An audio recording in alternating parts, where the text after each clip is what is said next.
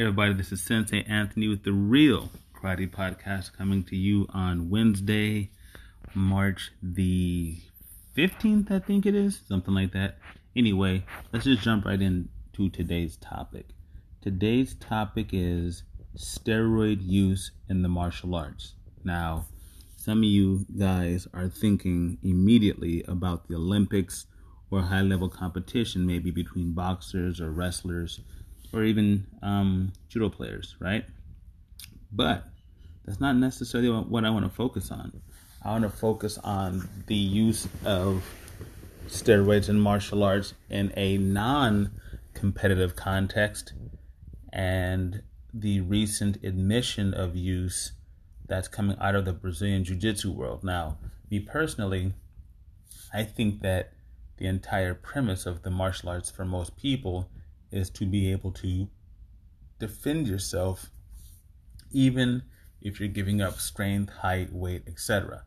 Matter of fact, that's why people, I believe, flocked to Brazilian Jiu-Jitsu. It's because on TV, they got to see a physically unassuming martial arts fighter overcome larger, skilled opponents without even taking a punch. So that underlying concept is really important in the mind for most people.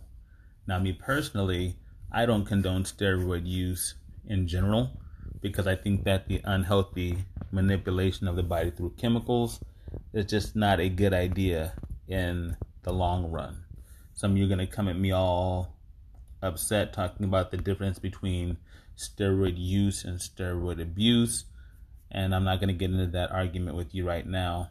Some of you are going to talk about your testosterone replacement therapy and all of these other things which can be prescribed by a doctor for the sake of compensating for things like hypogonadism and other medical conditions. Great, fine, that's all above board. That's not what we're talking about.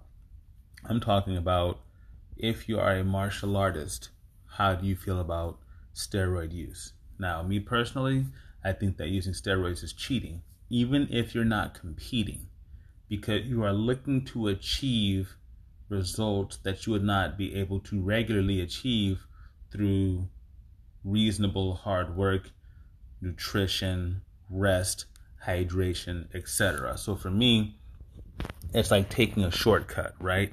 It's like people who take these learn self-defense skills in 3 easy lessons kind of things. I think the idea is that they're trying to undercut what it really takes to become good at something, which is knowing when to rest, knowing when to push more, knowing when to push yourself further. I think that steroid complicates those things because even if you're not taking steroids for muscle mass or strength, it just allows you to recover in an unnatural way. Recently, Donald Cerrone, he is retired from mixed martial arts, as many of you know, and he talked about how he feels like he's 20 again, like he could just train and train and train and train and train. That's kind of a weird thing because age is undefeated, age comes for everybody, and part of the appeal of the martial arts is in overcoming your normal boundaries through hard work and discipline, not through pharmaceutical enhancement. So, if you're in the Olympics, again, or any sport of competition, I do not condone the use of performance-enhancing chemicals, drugs, or anything like that because it provides an unfair advantage. That being said, I do understand why people do it. If you say that you don't understand why, let me ask you this. In 2023, who's the fastest man in the world as of the last Olympics? Usain Bolt, right? Who is the silver and bronze medalist in that same race? Exactly.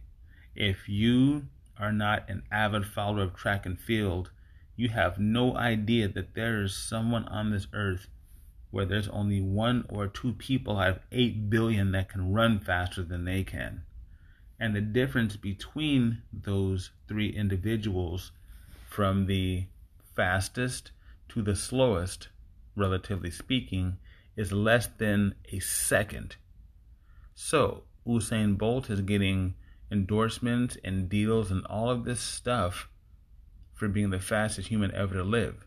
And I'm not accusing him of taking steroids. I'm just giving an example. And there are two other people that are almost as fast that nobody's ever heard of. They'll get no deals, no Gatorade, no Wheaties, no Coke, no nothing. That's why people in the professional world take steroids. In boxing, at the Olympic trials, or whatever level of competition you may be, there are some people willing to forego the normal route because of the fame, fortune, glory, and money that can be made as a top level professional in your combat sport realm. But all that being understood, let's jump into Brazilian Jiu-Jitsu, right? At an amateur level, at the Abu Dhabi level, at the pro level of submission grappling, steroids are allowed. Right now, Gordon Ryan is the top dog, and he admits to using steroids. And anybody who looks at him and has an understanding of things know that he is clearly using steroids. Now, the funny thing about that is it is legal to use steroids at pro-level competitions in submission grappling and in jiu-jitsu. In submission grappling as a professional. But it's illegal in Brazilian Jiu-Jitsu competitions as an amateur, which seems a bit strange to me. It should be illegal for both, but it is what it is. To me, you cannot call yourself the king, the queen, the champion, the winner, the most skilled if you're using chemical enhancement to achieve that goal. And that is not to say that he's not incredibly skilled. Of course he is. But what it means is for someone who's taking steroids, they're able to train at a rate and at an intensity that cannot be sustained by people who are not taking steroids. Think about it this way. If you are a brand new blue belt going against a seasoned blue belt, it can be 2 or 3 years difference in between your experience levels. And it's just not the same. For people that are training hard, eating nutritiously, working on their technique, if you have someone who's doing all of those things, plus using chemical enhancement, 8 times out of 10, you just can't compete at that level. Because people who say that size and strength don't matter are lying, and they've never been in a real fight. It is not to say that the larger person is going to win, or that size in and of itself dictates or means that it doesn't mean that the person is going to win just off top because they're bigger and stronger. But amongst skilled professionals, steroids absolutely make a difference. And anyone who doesn't think so has never been involved in a combat sport or any real athletic endeavor. There are levels to this, which is why the use of steroids is illegal. So when people say that they are the best at something, but they achieved it through steroid use, whether legal or not, I can't consider those people the best. And thus far, for example, it's okay in Brazilian Jiu-Jitsu.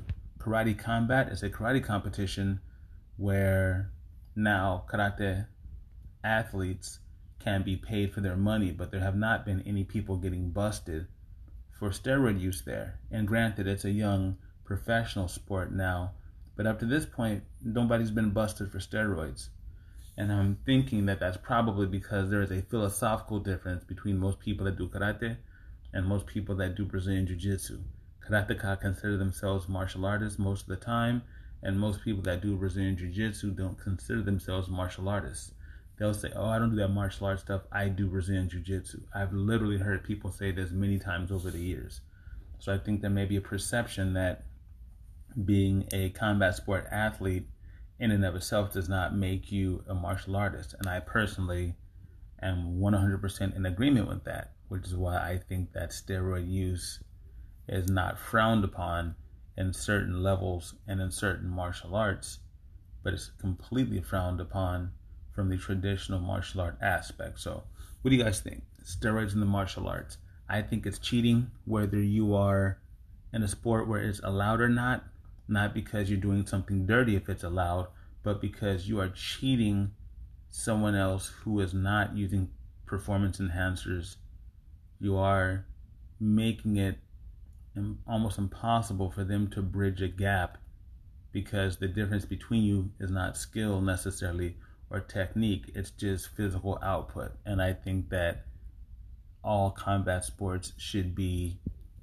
on as even playing ground as possible. That's my 2 cents, and I'm out. Check me out at thomasmartialarts.com. I'm on YouTube, Facebook, Instagram, Twitter, Pinterest, LinkedIn, all the places where you find stuff. But the most important thing, of course, is to please be kind to yourselves and each other.